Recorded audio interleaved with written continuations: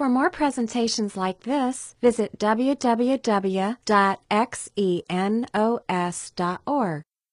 So we're going to start out in the book of Daniel, which is a great book. It's an exciting Old Testament book. It's compelling. It's rooted deeply in history. It's got bold examples of how to live your life for God in the middle of a hostile culture.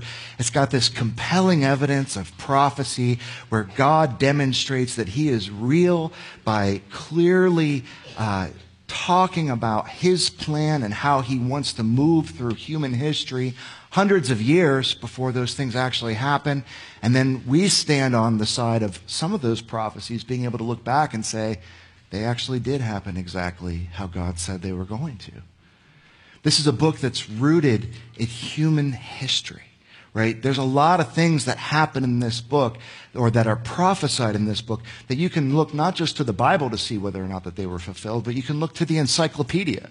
You can look to, extra biblical sources to see and confirm that what God said is what in fact happened. And it gives us encouragement that God is not only sovereign and not only that he communicates to us, but that he wants us to know him. That he has gone out of his way throughout human history to make sure that we would know that he is real, that he is powerful, and that he wants us to know him. He is knowable in a personal relationship. And so as we get into this book, I think it's really important that we understand it in its historical context. Before we read Daniel 1, we kind of have to have a little bit of understanding of history and the geography of the time of Daniel and what it means, right? And so this is just a map of the nation of Israel, the way it would have looked around the time of Daniel, how it was organized. This is a tiny, tiny place, even today. But back then, it's hard for us to imagine that a place that has impacted human history so powerfully in so many ways could be so tiny. At its height, it was like 70 miles wide, okay? And at its length was about 140 miles. Way smaller than Ohio, okay? The largest portion of the nation of Israel that it ever was tiny. You could walk across it in a few days. And so there was a lot going on here. And geographically, though, it was positioned in a place where it could influence the known world. Why would God select this land for these people? It's very clear as you read the Old Testament that God had a very specific place that he wanted the descendants of Abraham to be. And he had a very specific mission of what he wanted them to do. He wanted them to record his word and share it with the whole world. And so where you're placed geographically would become an important aspect of your ability to do that, especially when there's no phone, no satellites, no World Wide Web, no airplanes. Where would he position them? And where he positions them is in this place where it's like everybody in Africa who wants to go to Asia or Europe has to go through Israel. And everybody in Europe or Asia who wants to go to Africa has to go through Israel. And so to be at this center point of the geography of the known world at that time was incredibly strategic for getting their message out. It was also incredibly dangerous militarily, right? Because if everybody has to go through your country to fight everybody else, that puts you in kind of a bad spot. One of the big, all-time champ contenders of the ancient world, Egypt, is sitting there in Africa. And at the time of Daniel, you've got Assyria and Babylon contending with Egypt and with each other for world domination. Now, it wouldn't be long after that you'd have Alexander the Great showing up in Greece. Of course, he wants to conquer the whole world. And we all know Rome and where their aspirations lay. All roads would eventually lead to Rome, right? But everybody, no matter who they are, they have to go through the nation of Israel in order to get to where they want to go militarily, unless you want to march your desert of thousands of men through the Arabian desert, which no one wanted to do that. And so it geographically was centered at this place where it was, uniquely able to influence the cultures, the major kingdoms around it, but it was also uniquely vulnerable to being conquered. Which is why God, when he stepped in and made his covenant with the people of Israel, he said, if you stick with me, if you follow my commandments and you don't worship other gods, I will protect you. But if you don't, if you betray me and you follow other gods, I will let you be conquered. And then I'll bring you back. And then I'll let you be conquered again. And then I'll bring you back. My promise to you, he says, will be fulfilled. He doesn't give up his promises. But there is a component to this where he needs them to understand that they are an important part of his mission to reach the world, and they need to be faithful to him in order to maintain that privileged position. And so Israel at the time of Daniel is in this precarious position. The nation of Israel was really united. The people came in under Joshua. The conquests occurred, the time of the judges. Then God raised up Saul and David and Solomon, and they united the nation of Israel around 1020 to about 930 BC. They kind of enjoyed the height of their military and economic power, but it didn't last long. Idolatry, greed, all the usual human problems set in, and the kingdom became divided. It became divided into the northern kingdom of Israel and the southern kingdom of Judah. And that happened around 928 BC. It didn't take, they only really enjoyed unity for about 100 years. And it wasn't that one kingdom was good and one kingdom was bad. They were human kingdoms, so they were just different grades of bad, right? And the northern kingdom tended to be more rebellious, more given over to foreign gods and idolatry, and more influenced negatively by the culture. But Judah had its problems as well. And so under Jeroboam the first and Rehoboam, the nations split. And the kingdom divided, 928 BC. And we read things that God was very much aware of what was going on. God had predicted that this kind of thing would happen. And God describes over and over again in the Old Testament that this kind of thing was a problem. If we look at Psalm 78, 54 to 61, writes, and he brought them to this holy land, to the mountain which his right hand had won. He drove out nations before them. He apportioned them for a possession and settled the tribes of Israel in their tents. That it was God who made this land available to them for his purposes. Yet they tested and rebelled against the Most High God and did not keep his testimonies, but turned away and acted treacherously like their fathers. They twisted like a deceitful bow, for they provoked him to anger with their high places, meaning their idolatry places of worship. They moved him to jealousy with their idols. And when God heard, he was full of wrath, and he utterly rejected Israel. He forsook his dwelling in Shiloh, the tent where he dwelt among mankind, and delivered his power to captivity, his glory to the hand of the foe. So they're saying as God did as God promised when the people, for generations, it wasn't like they just made a few mistakes. It was like for generations, God raised up prophets to say, this is bad. You need the protection of the Lord. Look where you are. You got Egypt and Syria and all these people over here. You need to be faithful to God. They said no. They rejected him. They turned to wickedness. They turned to evil, idolatry, greed, murder, all of those things. And God said, I'm going to keep my end of the bargain that I made with you guys. I'm going to let your enemies come in. And so it took a while. God warned. And what he does is he lets the northern kingdom go first. Assyrians come in around 722 BC, they take out the northern kingdom. And you think if you were in Judah, you'd be like, maybe we should change, right? You think like as you're watching that, you're like, God has given us this land. We couldn't get along, and so we're divided. And now God has the northern kingdom of Israel is now Assyrian. And, what do we do about that? This is interesting, too, because in the time of Jesus, what happened was the people who were of the northern kingdom, they intermingled, interbred with the Assyrian people and became known as the Samaritans, right? And so that's part of why there's so much animosity in the New Testament between the Jews of the South and the Samaritans, is because as far as they're concerned, they're like half-breeds with their former conquerors. As far as the Samaritans are concerned, they're the chosen people and think that the people in the South are compromised. It goes all the way back to this kind of thing. Well, Assyria lasted for a while, and then they were conquered about 100 years later by the nation of Babylon. And so Babylon comes in 612 BC, and now they are knocking on the door of the southern kingdom of Judah. And again, God speaks. The prophet Jeremiah, who was a contemporary of Daniel, speaks up and starts warning the people, look, this is really bad. We need to repent and turn back to the Lord. Jeremiah 22, 3-9. Thus says the Lord, do justice and righteousness.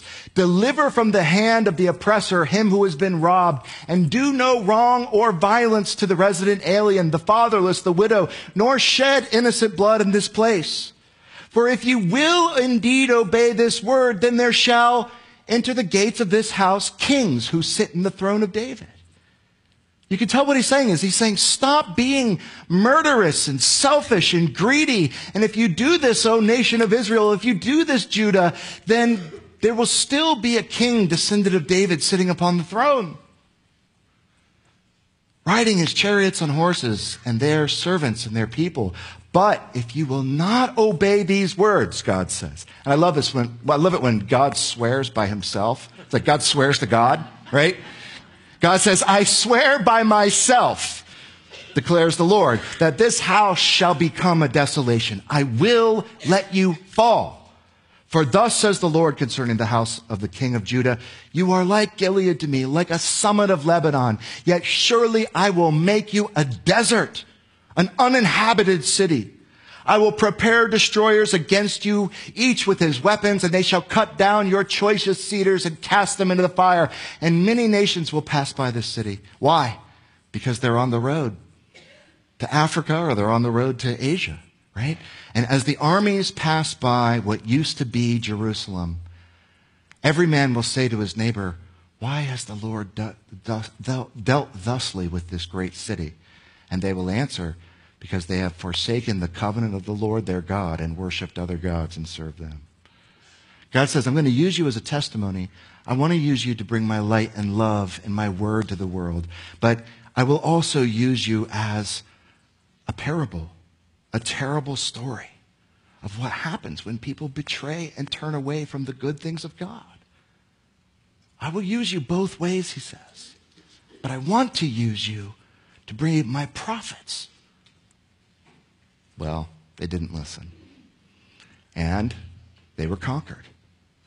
Babylon, under Nebuchadnezzar, and between 609 and 598 BC, came in and they besieged the city. It was a multi-year siege where they came in and eventually they won. They tore down the walls. They broke into the city. They tore down the temple of the Lord, plundered, and they scattered the people of Israel, just as God promised he would allow. In 605, captives were taken from Jerusalem and brought to Babylon for assimilation. You see, Nebuchadnezzar was one of the great rulers, one of the great military and cultural thinkers of the ancient world. He wanted to be the ruler of the world, and he understood something that a lot of his contemporaries didn't really understand, which is that if you want to have a far-reaching arm of authority, you have to bring people in and bring them close, even people who are different from you, and you have to empower them to have a stake in what it is that you're trying to build. And so he has this idea that Alexander the Great would later emulate, where he's like, let's take like the chosen sons of Israel, let's take the youths of their nobles, and let's bring them to Babylon, and we will train them in our ways, and then we'll send them back to rule under us in Israel. And that was his plan. And so we arrive at Daniel chapter 1, verse 1, and we have a very summarized statement of all these things. In the 3rd year of the reign of Jehoiakim, the king of Judah, Nebuchadnezzar, king of Babylon, came to Jerusalem and besieged it. The Lord gave Jehoiakim, king of Judah, into his hand, along with some of the vessels of the house of God. That's a nice way of saying he ransacked and destroyed the temple. And he brought them to the land of Shinar, to the house of his God. So he's bringing the youths of Israel and the vessels of the temple into Babylon, and he brought the vessels into the treasury of his God. Then the king ordered Ashpenaz, the chief of his officials, to bring in some of the sons of Israel, including some of the royal family and of the nobles, youths in whom there was no defect, who were good-looking, showing intelligence in every branch of wisdom, endowed with understanding, discerning in knowledge, and who had ability to serve in the king's court. He's saying, bring me the beautiful people, the sharp people, the ones who are going to be charismatic and sharp and influencers, and bring them in because we want them to become a part of us. And he ordered them to teach them the literature and the language of the Chaldeans. And so Daniel and his buddies had to make the trek. You had to go around the Arabian desert, right? All the way back to Babylon to be reculturated under Babylonian religion, Babylonian culture, language, literature, so that they could be sent back to rule for Nebuchadnezzar. He wanted to brainwash the best of the next generation of leaders in Israel. Get them young, get them while they're able to be influenced, train them in the Babylonian culture, and offer them a life of luxury, power, and privilege. These were not slaves. He's saying, let me send you back to be the ruler of your own people, as long as what we're bringing to them is Babylonian. And this is what we see as we study through this book. This is a major part of why we want to study this right now in our culture, in our time, where we are. It's how to love God while living in a hostile environment. When things are turning against God's ways, and when man is turning against his fellow man, and greed and injustice seem to be the prevalent ideologies of the day, of the culture that you're in, how do you interact with that as a follower of Jesus Christ? There are really three things that we can do. Three choices that Daniel has and three choices that we have. We can be assimilated, we can be separated, or we can be a light in the midst of darkness. And what do those things mean? What does it look like to be somebody who's living against your culture, but in love for the people of your culture? That is the question. Being assimilated, well, you just lose everything that makes you distinct. Just become like everybody else, right? Forget about what God says. Forget about the scriptures. Forget about the values that the God of the Bible teaches, and just embrace all the values of your environment. Become like everyone else. Forsake the Bible. Forsake the teachings of Jesus Christ and of the prophets, and just be like everybody else and don't stand out. Just give up that part of who you are and accept that things are different now. For Daniel and his friends, it would be to become as the Babylonians are. Let there be no difference between them and us. Maybe some sort of superficial difference. And yeah, my parents, they believe some crazy stuff back in Israel. But me, I'm Babylonian, right? Be separate would be another choice. It's another way that people go when they're in this kind of situation. You cut yourself off from culture, right? You say, we don't want to be influenced by the wicked Babylonians and their false gods and their cruel ways. So we're going to be as far from them. Yes, they've captured us, they've conquered us, but what we'll do is we'll set up a little Jerusalem inside Babylon, and we'll build high walls around it, and we'll have a school that's just for our kids, and we'll have our own music and our own food, and we'll dress our own way, and we'll only marry with each other, and we'll protect ourselves from the outside influences of the wicked culture of Babylon. We'll create a culture that's just for believers, and we'll stop the outsiders from influencing us and our children. Sound like anybody else you know in America? And by doing that, by holding the outsiders on the outside, what you do is you disable yourself from being able to influence them as well, right? And the problem is with that approach is that God's call to us as followers of Jesus Christ is to go out and to be lights into the world, to bring the love of God into the dark places. And you can't wall yourself off and just lob love over the wall to the darkness. It won't land. You have to get out into the injustice, into the brokenness, and bring the love of God into the lives of people who don't know him. But you're like, but that could influence me and tempt me and my children into doing very bad things. And the answer is, that's right. That's correct. That can happen. But what does it mean to be a light in the midst of darkness? That's a major part of the message of Daniel. That's why we want to study this book, really. Jeremiah, again, a contemporary of Daniel, a true prophet of the Lord, gives them insight for their time that I think is extremely poignant for us and ours. Look at what Jeremiah says. Now remember, these Babylonians are as wicked as anybody can be, right? They're against God. They have come in and they have captured and destroyed the temple of God, hauled off the gold and the implements of the temple, and kidnapped the noble children to brainwash them into their own culture, right? This is an evil, wicked place, this Babylon. Nebuchadnezzar, not a nice man at all, as we will see. He is a vicious man. But God has advice to the captives, those who were brought in. And he expresses it in Jeremiah 29, 4 through 10, and it's beautiful. Thus says the Lord of hosts, the God of Israel, to all the exiles who I have sent into exile from Jerusalem to Babylon. Notice first thing, God says, I have sent you there, right? It's not that I'm powerless, that I have allowed you to be conquered and I didn't want that to happen. No, this is all a part of my plan. I'm still sovereign, and I have allowed you to be captured because I have a plan for you in Babylon. And my advice, my command to you, my children in Babylon, is build houses and live in them. Plant gardens and eat their produce. Take wives, become the fathers of sons and daughters, and take wives for your sons and give your daughters to husbands, that they may bear sons and daughters and multiply there and do not decrease. Seek the welfare of the city where I have sent you into exile, and pray to the Lord on its behalf. For in its welfare you will have welfare. For thus says the Lord of hosts, the God of Israel, pray for Babylon. Seek the good of Babylon. Love the Babylonians. Be a light in the midst of darkness, and pray that they would prosper as you prosper.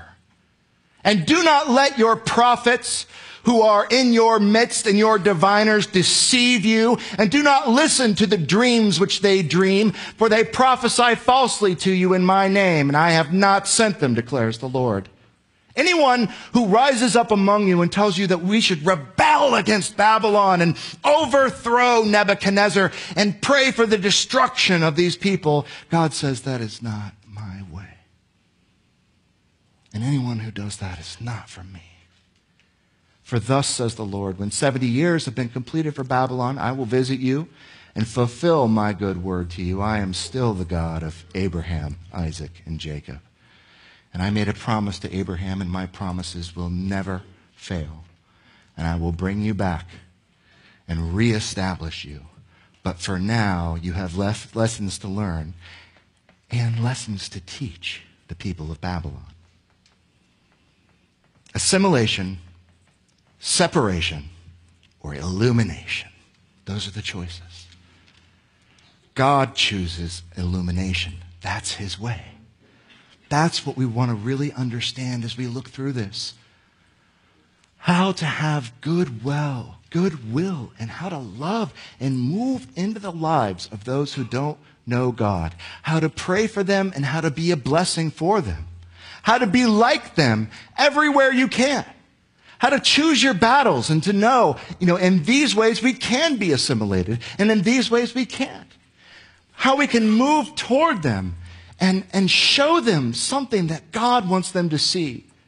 How we can be distinctive where it counts, but how we can always be praying for those who don't know what we know. That God is love and that he is real and that he wants a relationship with all of us. How we can stand out from our culture. Stand away from the internal conflict that would be happening and be able to influence them for good. I think that's so important, as we've just been through such a crazy election cycle. And don't worry, I'm not going to talk about politics, because here's the thing that I want you guys to know, and that I think we all need to understand, is our country is more divided than it has ever been, certainly in my lifetime. And as Christians, we are not to choose sides in that battle. We are to choose God's side. And what that means is, as our country begins to tear itself apart in different ways, that creates a backdrop where love and compassion and mercy and kindness and truth can shine that much more brightly. And if you let yourself get caught up in all the division that's happening, you will miss the opportunity to bring the greatness of God that can bring the healing that people so desperately need. People are looking for something to believe in, something that matters, something to put their hope in. And they're doing it by putting it into a world system that has no long-term answers for the real needs that they are expressing. But God can, and God does. And He wants to use us to move towards both sides with His love. He says, when people who claim to be prophets tell you to be against Babylon, know that they are from God. When they try to push you on one side or the other and tell you, you need to be fighting against this evil in the sense of trying to destroy it, know that that is not God's way. God wants you to bless it. He wants you to pray for it. He wants you to live in it. He wants you to raise it up. And He wants you to be the example of the only way of life that really works, God's way. So how did Daniel and his friends do this? What were some of the things that we could look at? We could look real quickly through the rest of chapter 1 and see some pretty cool examples. It says, the king appointed them, in verse 5, a daily ration from the king's choice food and from the wine which he drank. And he appointed that they should be educated 3 years, and at the end of which they were to enter the king's personal service. And now among them from the sons of Judah were Daniel and Hananiah, Mishael and Azariah, young men who fit the description of what he was looking for. The name Daniel means God is my judge, right? The name Hananiah is Yahweh is gracious. Mishael, who is what God is. And Azariah, Yahweh will help. Their names were very much rooted and steeped in their culture and in their religion. And the God of the Bible, and their names were declarations of God's greatness and God's goodness. And so the commander of the officials assigned new names to them. And to Daniel, he assigned the name Belshazzar, which means Bel, or the Babylonian god Marduk. It means Bel, protect his life, right? So he's taking their Jewish names that glorify Yahweh, and he's changing it into Babylonian names that glorify Babylonian gods. Shadrach means commander of a coup. Hananiah becomes Shadrach. A coup is another one of the Babylonian gods.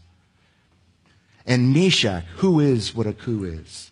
You can see they just take the names that were the Jewish names and they kind of put a Babylonian spin on it. And that might make you really angry, right? Who wants to be renamed? Our names are something, right? But this is the name of our parents. It's a reflection of our culture. It's a reflection of our God and our people. How could they let them rename them and still be loyal to God? Azariah gets turned into Abednego, the servant of Nebo, another Babylonian god. Should they fight this? Should they attack this? Should they refuse to answer to those names? They didn't fight that at all. There's nothing in the word of the Lord, there's nothing in the Bible that would say it's against God's law to have your name changed. And you're going to have to pick your battles here. And while that might be a personal affront to our identity, that is really a surface thing as far as God is concerned. What He wants to do is get down to the heart. And if by calling me a Babylonian name gives me access to your heart, then so be it. Because this isn't about me, and it's not about my thoughts and my preferences. It's about an opportunity to serve the Lord and to let the Lord's love come through me into your life. Call me whatever you want. There'll be no fight from Daniel and his friends on that front. But Daniel made up his mind, it says in verse 8, that he would not defile himself with the king's choice food. There were strict dietary laws that the word of the Lord said the Jewish people should follow. They weren't supposed to eat pork, for example. They weren't supposed to eat anything that had been sacrificed to an idol. And all the meat of Babylon had been sacrificed to its false gods. So he sought permission from the commander of the officials that he might not defile himself. Interesting. So he takes a stand here on God's word, but he doesn't do it in a rebellious way. He asks, and he reasons with his captors and asks permission. Hey, is there a way that we can work together where I can observe what you want me to observe, but I don't have to violate my conscience? It says God granted favor and compassion in the sight of the commander of the officials. And the commander of the officials said to Daniel, look, I understand that you want to eat vegetables only because that's the only food that you think is clean, but I'm afraid of the king, Nebuchadnezzar. He's not a nice man. And I'm supposed to be taking care of you, and if you get all scrawny and vegan,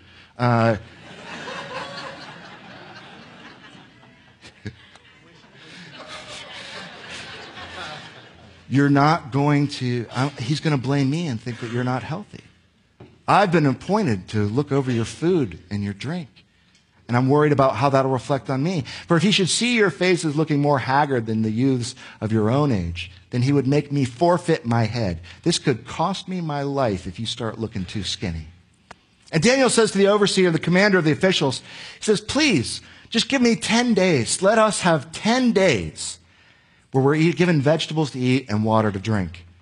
And then you can judge. Look at our appearance and your presence and the appearance of the youths who are eating the king's choice food. And if we look any different from them, then we'll talk about changing it. But if we eat only vegetables and we look the same, then let us just keep what is important to us and not violate our conscience before the Lord. So he's firm in his beliefs, but he is also sensitive to the concern of others. He's reasonable. He's rational. Right? Work with me here. And let's see what God does with this. And so he listened to them in this matter and tested them for 10 days. And at the end of the 10 days, their appearance seemed better. And they were fatter than all the youths who had been eating the king's choice food. Turns out, being vegan, not so bad. And so the point is they took this stand and God blessed it. So the overseer continued to withhold their choice food and the wine they were to drink and kept giving them vegetables. And these 4 youths, God gave them knowledge and intelligence in every branch of literature and wisdom. Every branch of literature and wisdom in what context? Babylon, the Chaldeans. Studying and getting to know the culture, the writings, the poetry, the literature, the philosophy of their captors. Being a student of culture and others' beliefs. Yes, get right in there and know and don't be afraid to understand what other people believe, what other people argue, and what they think. Know those arguments better than they do. Understand it, because at the end of the day, God is the God of truth. And he doesn't fear that his truth will be overpowered by some other truth. He claims that he has cornered the market on truth. He is truth. And so as you study other things, don't be afraid. Because ultimately, the pursuit of the God of the Bible is the pursuit of truth. And if there is some truth that would violate his understanding and who he is, then he is not God. He is not who he has said that he was. So it is not dangerous to study other philosophies and other beliefs and even to master them. Because we should be advocates for truth. And what we'll find is that other religions and other teachings contain truths in them. Because that's why they have power. That the truth of God will be found. You know, very few religions argue against love. They wouldn't last very long if they did, would they? Love is terrible. We should reject love, right? Everybody thinks love is good. Why? Because love is good. There are truths there. But we also have to be shrewd and understand where the contradictions are and figure out what those mean, because contradictions are where we find the differences and where we have to make choices about what we believe truth to be.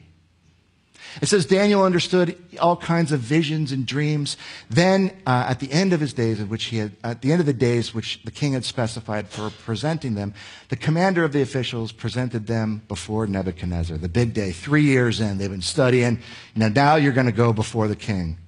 And this is a guy who can kill you like that. I mean, if he wants you dead, you're dead, right? He's not impressed with your knowledge. There's no hope for you. And the king talked with them, and out of all of them, not one was found better than Daniel or Hananiah or Mishael and Azariah. The king questioned them about their learning, about their study. He wanted to test them to see if they were qualified to represent him, if they were sharp. And he was most deeply impressed with those boys who had dedicated themselves to that study.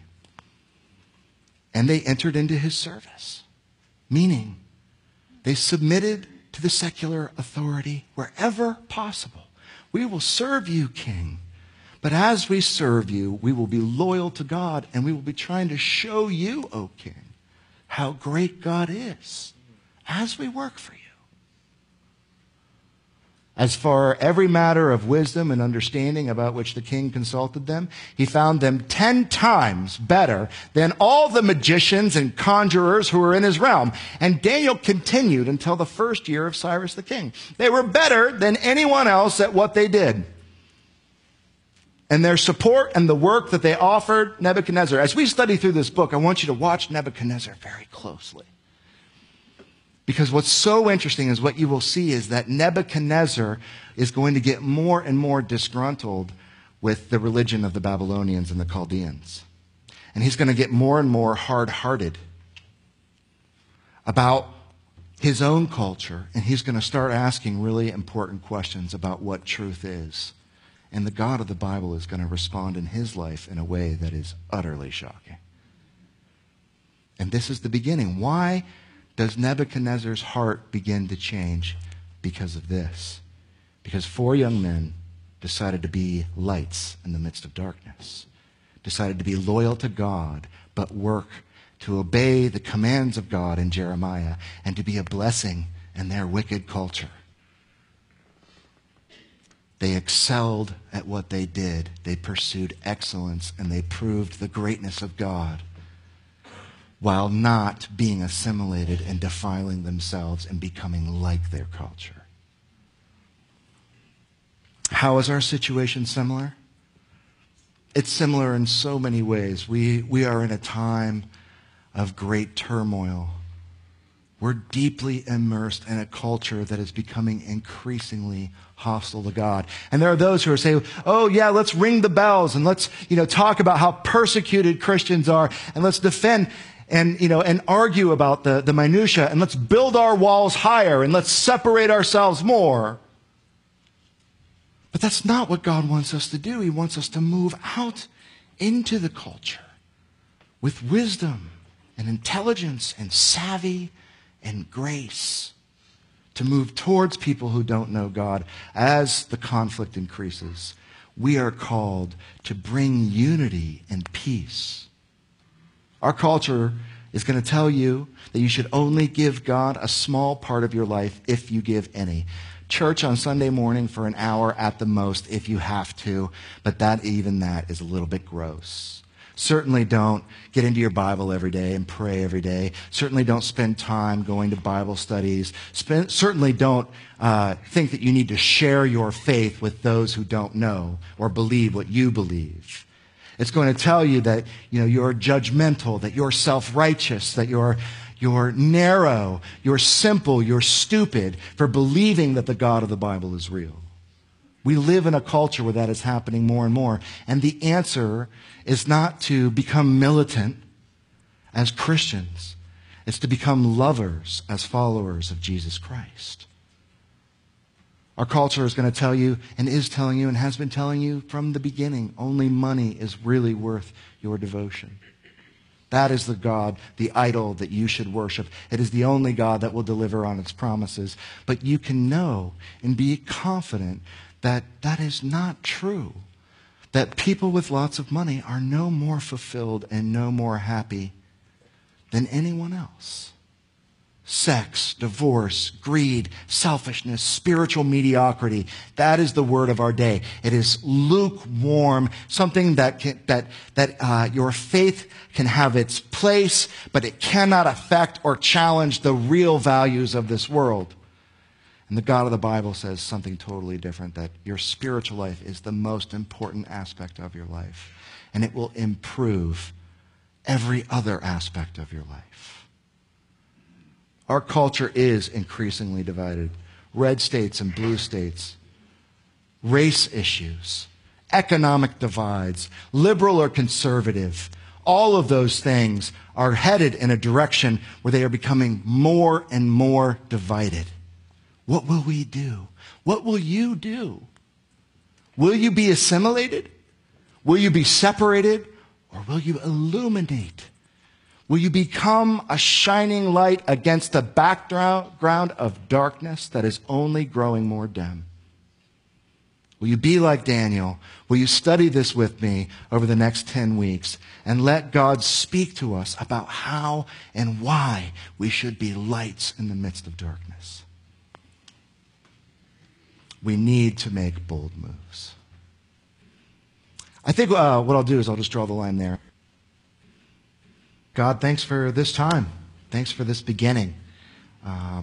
Just pray that you'll take us at this starting place and continue to move us toward better and better obedience to you, love and mercy and peace in our lives, and help us to hone and share our witness, God. We pray for anyone here this morning that doesn't know you. We just ask, God, that they'll hear you knocking on the door of their heart, that they'll have a sense of the reality of who you are and the things that we're talking about here. And yeah, we're talking about stuff that's different from what our culture talks about, but that stuff is from you and it matters. And we pray that they will encounter you here this morning, God, as they spend time with us. In Jesus' name, amen. This study was recorded at Xenos Christian Fellowship and is copyrighted. You may freely copy and distribute it as long as you keep it intact and do not sell it.